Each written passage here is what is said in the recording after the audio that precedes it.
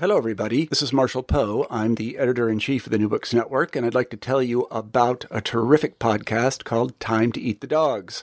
It's hosted by Michael Robinson, a historian, and it's about exploration. Now, if you're clever, and I know you are because you listen to the New Books Network, you can probably figure out why a podcast about exploration would be called Time to Eat the Dogs. Well, Michael has interviewed many scholars and historians and researchers, and he even interviewed an astronaut about their books about exploration. You can find Time to Eat the Dogs at timetoeatthedogs.com. What else? You can also find it on iTunes. As I say, we really love this podcast at the New Books Network, and we love it so much that we're going to republish some of Michael's excellent interviews. And if I would just stop talking, which I'm going to do presently, you'll be able to hear one of those interviews. So I'm going to stop talking. So much of the travel story is about what the traveler sees, where she goes, what's new and strange and marvelous. But the traveler is herself strange and marvelous to the people that she meets, someone who changes shape with every new place that she goes.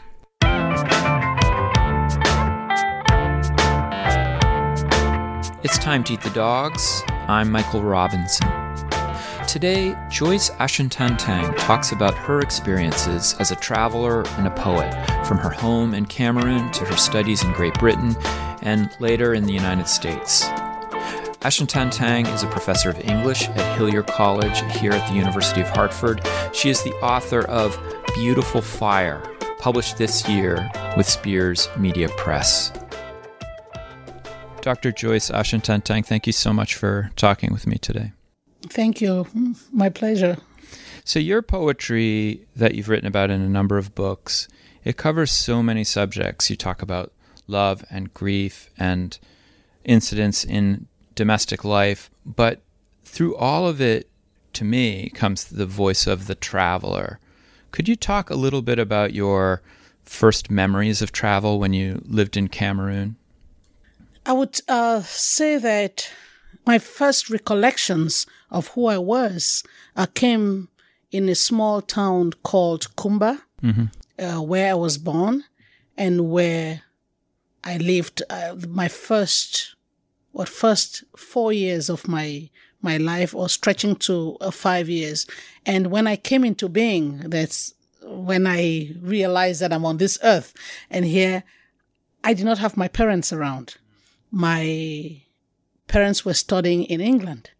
And so from that young age, I started traveling to this strange place that I did not know, because I was told that my father was in London, and everything Western used to be attributed to me because my parents are in London. So if I had new clothes, they came from London.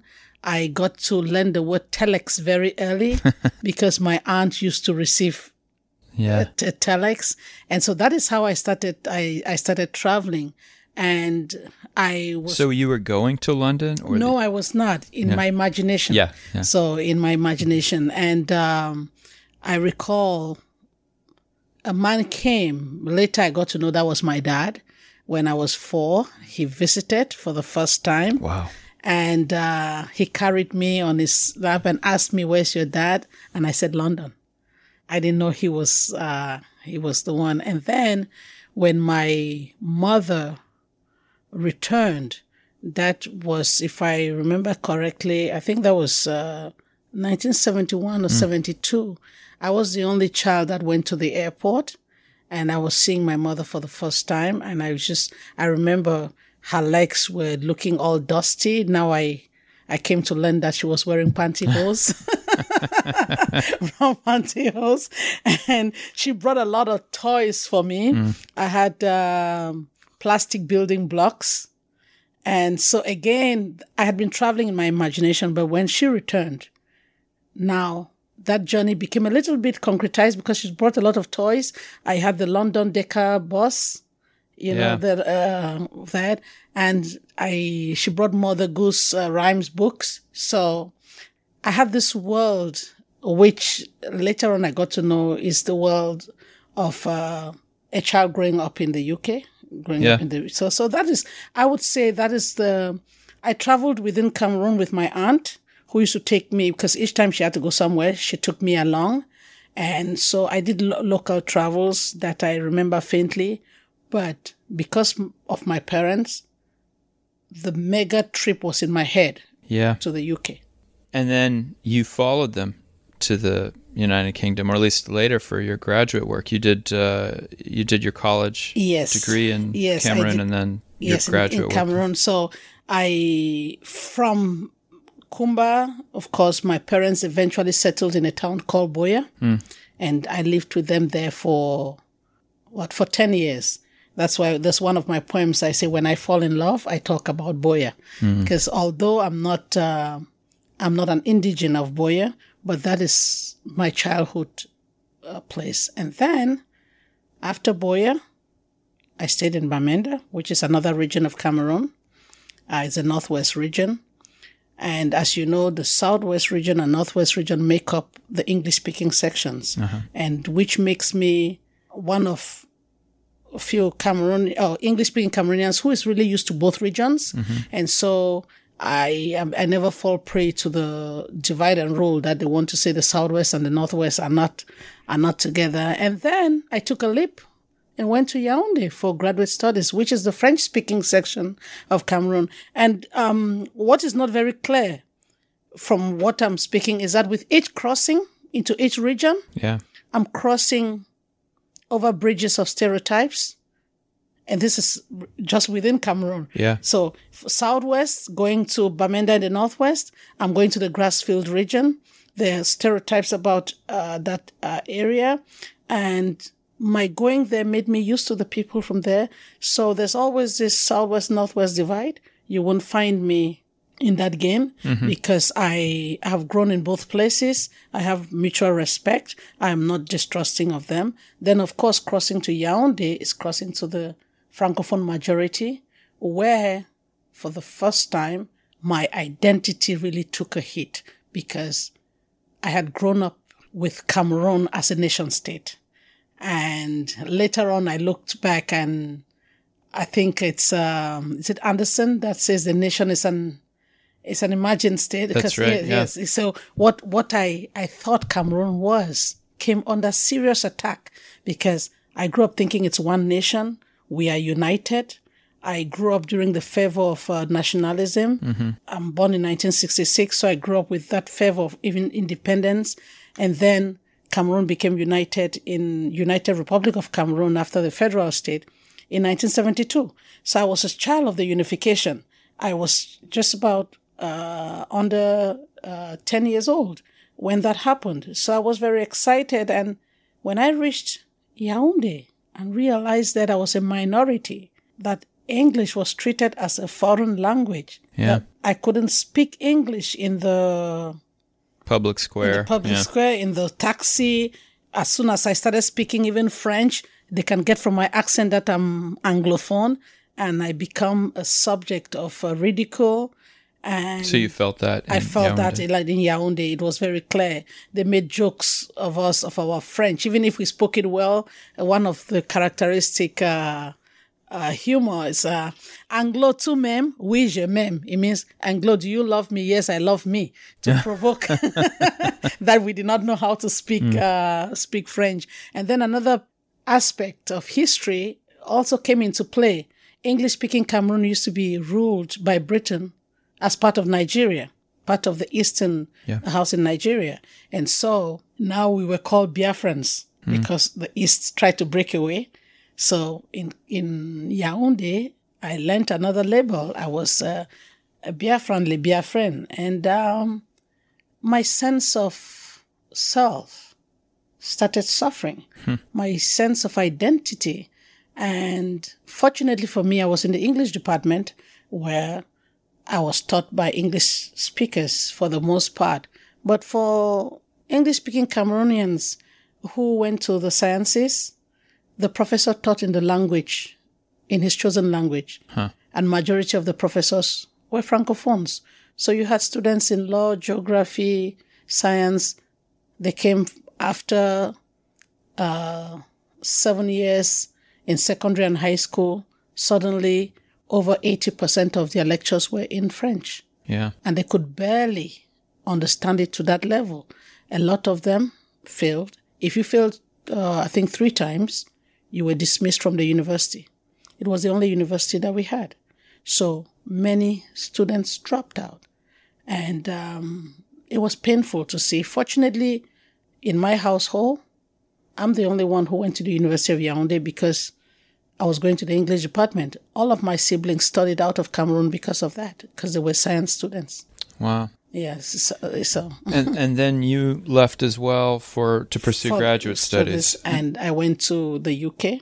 And what was it like for you? I mean, that must have also been a kind of a radical shift. Definitely.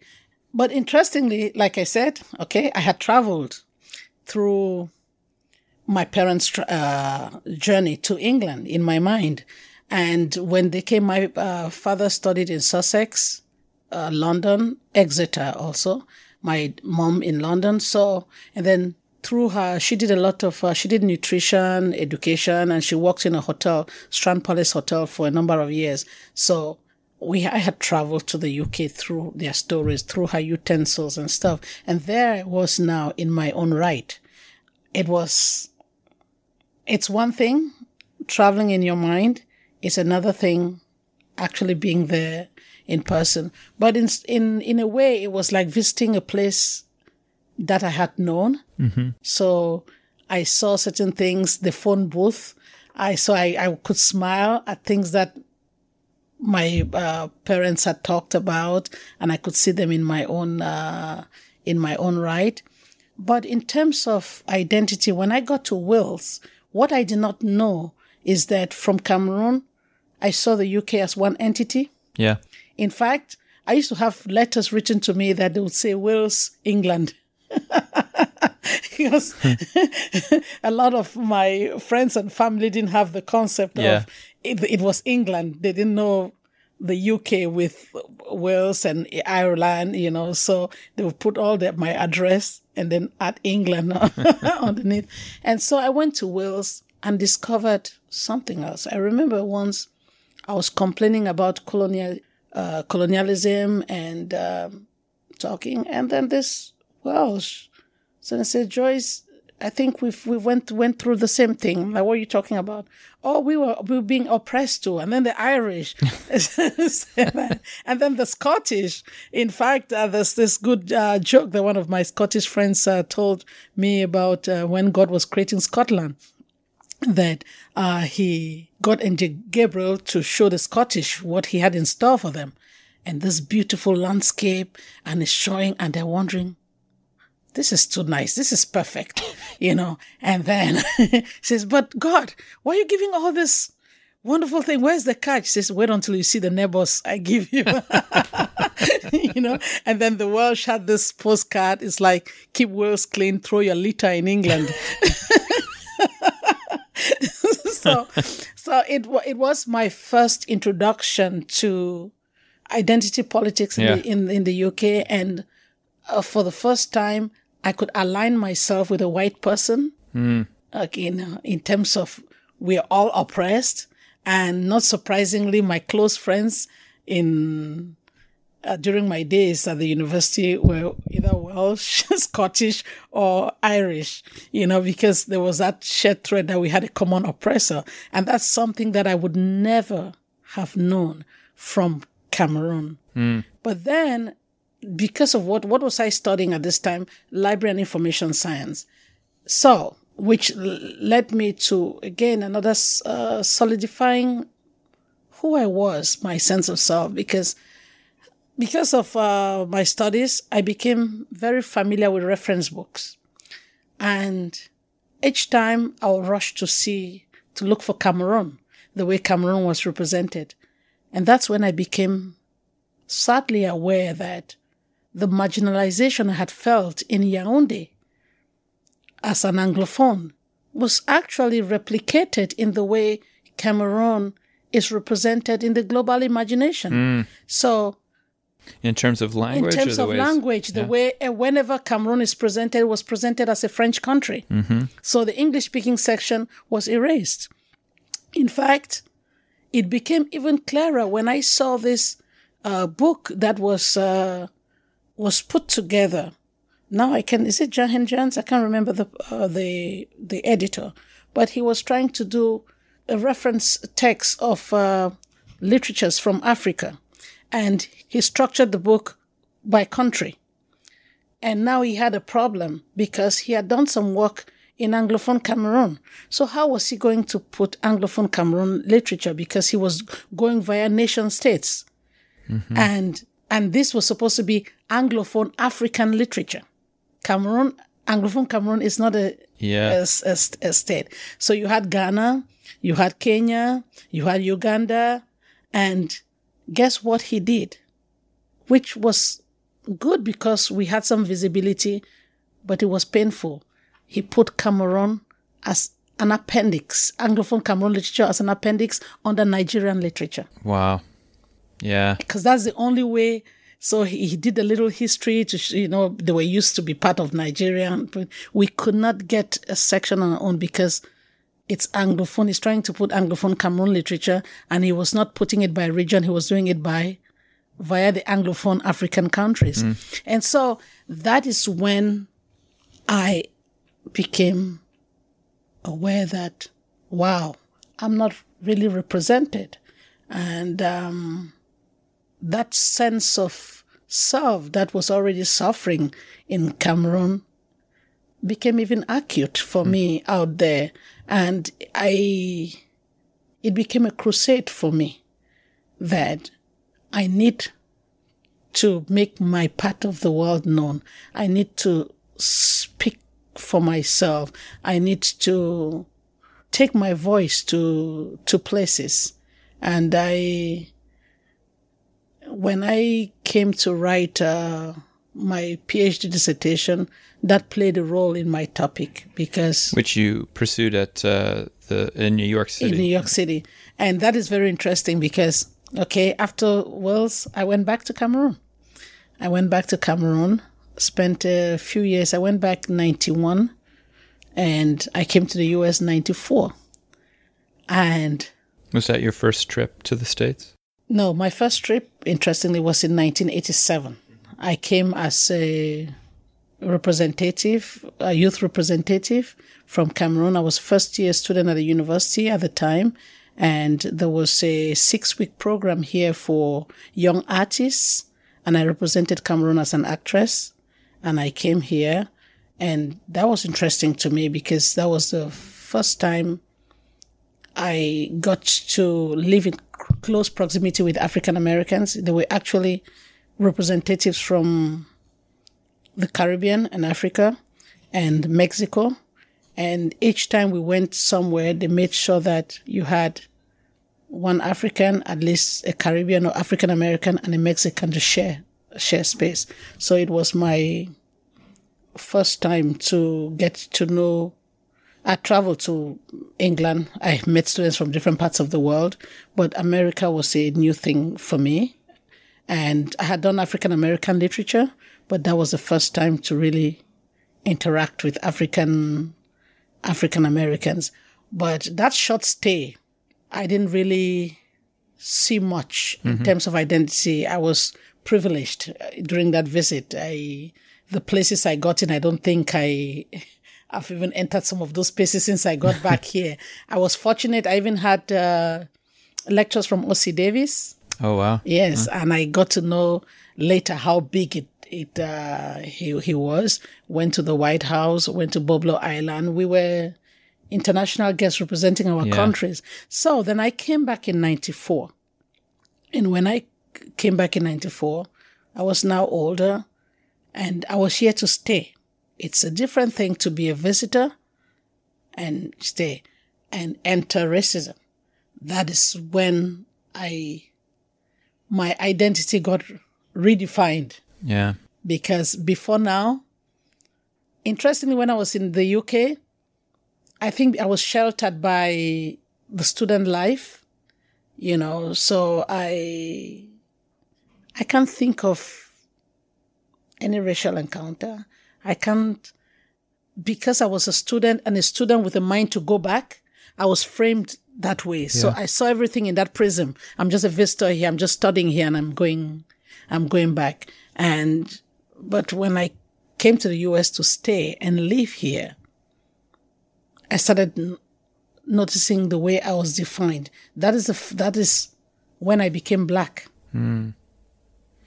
Yeah, I was thinking actually as I read your poems that some of your experience reminds me a little bit of the Harvard historian Henry Louis Gates has this documentary. I think it came out about 6 or 7 years ago on being Black in Latin America. And some of the interviews that he does are really, really interesting about it. It's exactly what you just said, this moment when a person feels they've become something else. And so could you talk a bit about that? Yes. So I was surprised. I've already dealt with the level of being a minority as an Anglophone Cameroonian. And then I enter this space and I realized that I'm also another minority here and I'm Black. My Blackness is not something that had defined me. It had not defined me. And they even had another nice name for it, colored. I was colored. Whatever. What does that mean? And it was very interesting because when I had to fill the form, I was forced into being an African American. Huh. You weren't given any other option. I wasn't given an option. And each time when they say other, should I say Cameroon American? But Cameroon does not allow dual citizenship. So Cameroon would not recognize that. What is Cameroon American? They don't recognize that. And African American, that's not me. That appellation came about because it encompasses Africa, but I know exactly where I'm from. So you sign that and you realize that, okay, that is who you're supposed to be here. But what does that entail? And then within the Black community, there are these spaces. You're continental African, you're Caribbean, you're African American. And each group seems to guard that jealously. And yet outside, we are all lumped together. And then within this push and pull, there are people who think we should be one. There are other people who look at this group as being, oh, I'm better than you. I'm better than that. And in order to not to get my identity further fragmented, I had to quickly come to a place where I could be whole with myself. And this is what I came up with. I decided I'm African, I'm Black. And when it comes to African Americans and Caribbeans who are Black, I relate to them in a very emotional way. And this is what I tell a lot of my young Africans that I talk to. I tell them, the way I look at them is, I go back to the slavery times. I think of those who came here. I want to imagine that when they got here, after that long trip, not knowing where they are, they must have hoped and prayed and dreamt that their relatives would find them. Yeah. They must have wondered, some died with that, wondering whether the people, not some, all of them must have died wondering, whether their families ever found out what happened to them.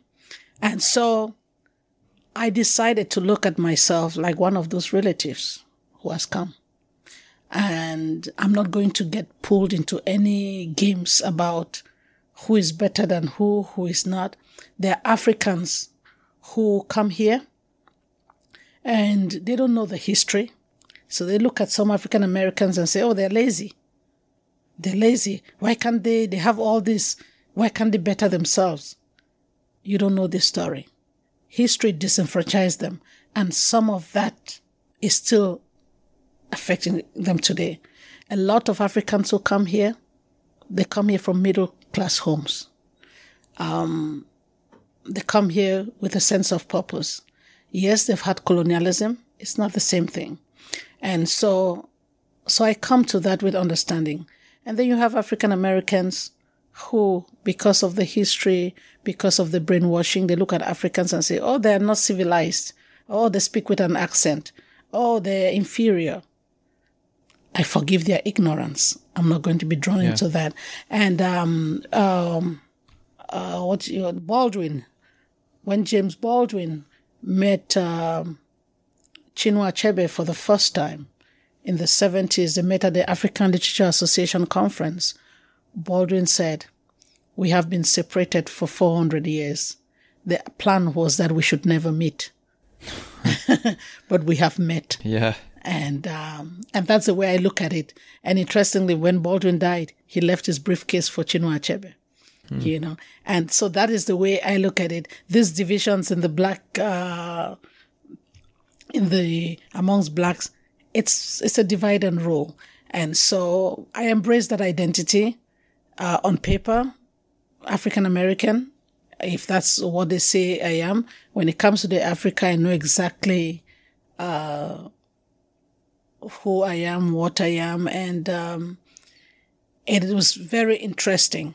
And at the first few years here, when I went back to Cameroon, I was conflicted about my minority status there. I'm like, wait a minute. I tried to educate them. I'm like, do you know that we belong to a bigger minority called blacks? You know, we're here fighting with this one here. There's this other one there that we're dealing with. And at some point, I had wanted to just embrace this black minority that it's fluid, doesn't put me in any particular group. Yeah. For some time, I was this nameless black person in America. And then after a while, I'm like, no, I'm going to be black from Cameroon. And do you feel, you work with a lot of different students, a lot of students of color. Do you feel that they also identify you differently than an African American? Or it's a big generalization, but do you have any thoughts about that? Yes. The one thing that I've done is that I have tried not to keep them in a gray area as to where I belong. So day one of my introduction, they know I'm originally from Cameroon, so they know I'm African. But for my Caucasian students, that doesn't stop them from thinking I'm African American. Mm-hmm. Okay. But for the black students, whether African Americans or Caribbean or African, they know exactly the distinction that you're making. The distinction that I'm making. And because I know also what stereotypes they bring into that, even though they are black, from the Caribbean, from African American, from Africa, I take upon myself to, as part of their learning in that class, that by the time they're done, they may be unified in their thinking the way I have unified mine. Because it's a big thing, these divisions between the black, and sometimes people don't want us to talk about it. It's almost like, let's keep it in-house. But it's something that I want at the end of the day, they all have the same fears, the same problems, but because they're all distinct and they come to the table with different fears and aspirations because of that color, they're lucky to have me who is aware of that. Mm-hmm. So if we are having, let's say, office hours and stuff, sometimes they bring some of these things up. Either it's my African students who are using a name that I think it's an abbreviation, and I talk to them about it. And now because they see Ashun Tantang, they can now confess to me that my name was longer than that. But I cut it short. But the day you asked us to say names, I said that the name you heard me say, it's the first time I'm saying that. But they said it to me because they were now confident to say it. And then when I come with empathy to the African American history, to the problems being faced, then I see African Americans confessing one or two things to me. And now they're having more regard for the ancestral land. So it's not something that they want to hide because they think it brings them down. Yeah. So it's a very interesting place to inhabit. For example, I came to the U.S. to learn about something like Kwanzaa. Okay, it becomes, so what is my relationship to that? Should I say that this is some bullshit? I don't know. I'm from the continent. I don't know about Kwanzaa. I don't know what that means. But when I read about it, when I understand how it came about, then I realized that within the setup in America, it became important for some of these rituals to be created. And so there's a need for it. Mm-hmm. So I may not, I don't observe Kwanzaa, but I wouldn't spit on it because I understand it, where it is coming from. Yeah. And so somebody who is not educated would just, maybe from the continent, maybe like, oh, they do this nonsense, this bullshit. I understand it. I also understand the fact that if somebody decides to wear cowries from their head to their toe to show they're African, I may not do that. Well, there's something that... but it still has meaning. It has meaning. It has meaning. And you don't have to have grown in that society, or you don't have to know everything about that Ugandan culture to wear it. Growing up as African American, just knowing that I don't even understand what that space can be. One of a staff member here approached me, and I was talking about, we're talking about ancestral stuff, and she got very teary-eyed. She says, Joyce, you can talk about places and things. I can't because of slavery. But then I told her one thing. I said, but guess what? They said there's a silver lining for every cloud. But because of slavery, you may be fortunate to have some written history on that family than I have. I can't even go beyond my great-grandfather. So if you are lucky to follow your grandparents and stuff, because you came out here, you may have ancestry up to a certain point that I don't have. Yes, it links to slavery, but before that, you may have these historical records that I don't I don't have. And she said, yes, you're right about that at least she can trace her family to great-great-grand. I said, there you go. So you have that history that I don't have. Yes, I am from Cameroon, but because of this history was not written down. In fact, I went to see my sister who just came to Canada, and I was fortunate that because of me prodding, she had a meeting with my 2 surviving aunts who were able to give a family history. And honestly, on my dad's side, we went back as far as great-great-grand on his father's side. On the mother's side, I think we went back like 4 generations and it ended there. And when we say 4 generations, maybe it's just the name. Yeah. We can't even see things. My grandfather had 16 wives. At least I'm happy that my dad said 17. My brother says my dad said 18. But at my birthday, really, in the US here, he had said 18 wives. But my sister, in that interview, the aunties could only remember 16. So, but at least they could give us the 16 wives and each of the wives' children. Well, that's incredible. That's incredible. So that's how far we've gone. And I'm giving you this is information that I just got. So when I meet African Americans, I try to give them this thing so that there's something to hold on to.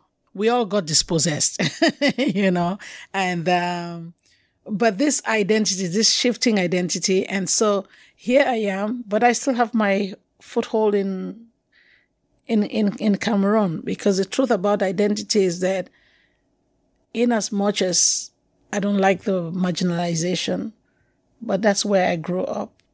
I stayed in Yaoundé for long. I'm still fond of the country, and it still defines me. But right now you live in a space, sometimes it's limbo. In America, they tell me I have an accent. I go to Cameroon, I also have an accent. Well, I was actually going to ask you, that's kind of the, it's completing the circle. What does it feel like to go back? In fact, before you answer that question, could you read a poem from your book about travel titled Between Airports, which is published in your book, A Basket of Flaming Ashes? Yes, this poem definitely captures my feelings crossing those boundaries. Between airports. My goodbyes are broken pieces of me flung back. My welcome, a quilt of my fragmented self. In between are bundles of memories, wrapped in papers, sealed in bags, labeled in doubt, packed in fear, limit 50 pounds per suitcase. So when you talk about this kind of fear packing, is it the fear of hitting the weight limit, or is it the anxiety of packing up all this stuff for the people back in Cameroon? Both, because when you visit home, as in Cameroon, that's when your sense of being a foreigner in the U.S. comes up, because suddenly you're trying to take the whole country back. It's everything, even soda, pamplemousse, which is a drink that I don't drink soda here in the U.S., but I'm trying to bring soda across the border because I grew up drinking pamplemousse and I like it. I want to bring pamplemousse. People bring gifts to show that they care, and you want to take their gifts along. There's some things that you want to bring back just for the heck of it, maybe to put in your house, and you look at it. In the scheme of things, do I really need that? But you do. It's part of your identity. So it's almost like I want pieces of my identity to take with me. And then you have this suitcase limit so there's the limit. Then there's also this invasion of who you are when you arrive, because they're going through your stuff to see what you have brought in. Yeah. Most of these things are usually foodstuffs, things that are edible, but suddenly it's become like you're some alien. Yeah. You have to start explaining yourself. And so you're packing things. They bring you nice melon seeds that have been made into pudding, egusi pudding. If it was in Cameroon, everybody knows that this is food. Now you've been asked, what is this? Is there meat in there? And suddenly your food is being dissected as if it's some specimen in a lab. So that's where the fear comes from, is that, are they going to identify this as something to be thrown away? So we try to find the English equivalents, the scientific names of these things to say, oh, I'm having colcasia, whatever. And now suddenly it looks like some plant. I remember when I went to see my sister who is visiting in Canada, she had just come through that airport with the same stuff. Now I'm taking the stuff to the USA. Yeah. And I am stopped. What do you have there? And I said, bitter leaf. Oh, bitter leaf? Was that? I had to go to Google to find the equivalent. And I think it said ironweed or something like that. And because of that, I was pulled out. And I had to wait at the immigration there for hours for them to go and put that through the machines to see. And then, of course, they realize that it is harmless, but in doing that, they see melon seeds that have not been crushed. Oh, we don't allow melon seeds that have not been crushed. I said, but this melon seeds came through this airport. And they said, well, they came from which country? I said, Cameroon. Oh, we allow them to come in from Cameroon, but now you're taking them from Canada. We don't know, because we will not allow it if it's from Nigeria. I know that was just bullshit. Yeah. And they kept me there for 2 hours. So that anxiety. So when you're packing from Cameroon, this anxiety. And with that anxiety, your already fragmented self is fragmented further. Even more. Yeah. And so that's why I said my goodbyes are broken pieces of me flung back. I get to the airport and I don't know what food item is going to make it, which is not going to make it. That is the feeling. And then with all that anxiety, you're packing. You're also packing in a way that they can see that and believe that you're a respectable person. The way you package it We try to use Ziploc bags and stuff. I don't want to put it in some flimsy papers that you would think, okay. But sometimes all that packaging to show that it's something to be respected doesn't stop it. And then I arrive here, I said, my welcome is a quilt of my fragmented self. I try to put myself together. Back together again. Yes, I'm back here. I need to survive. I need to live. I need to learn to love this place. Yeah. It is home. And so I put myself together. Well, we're actually glad that you're back here and together. Joyce Ashen-Tantang, thank you so much for talking with me today. Well, thank you.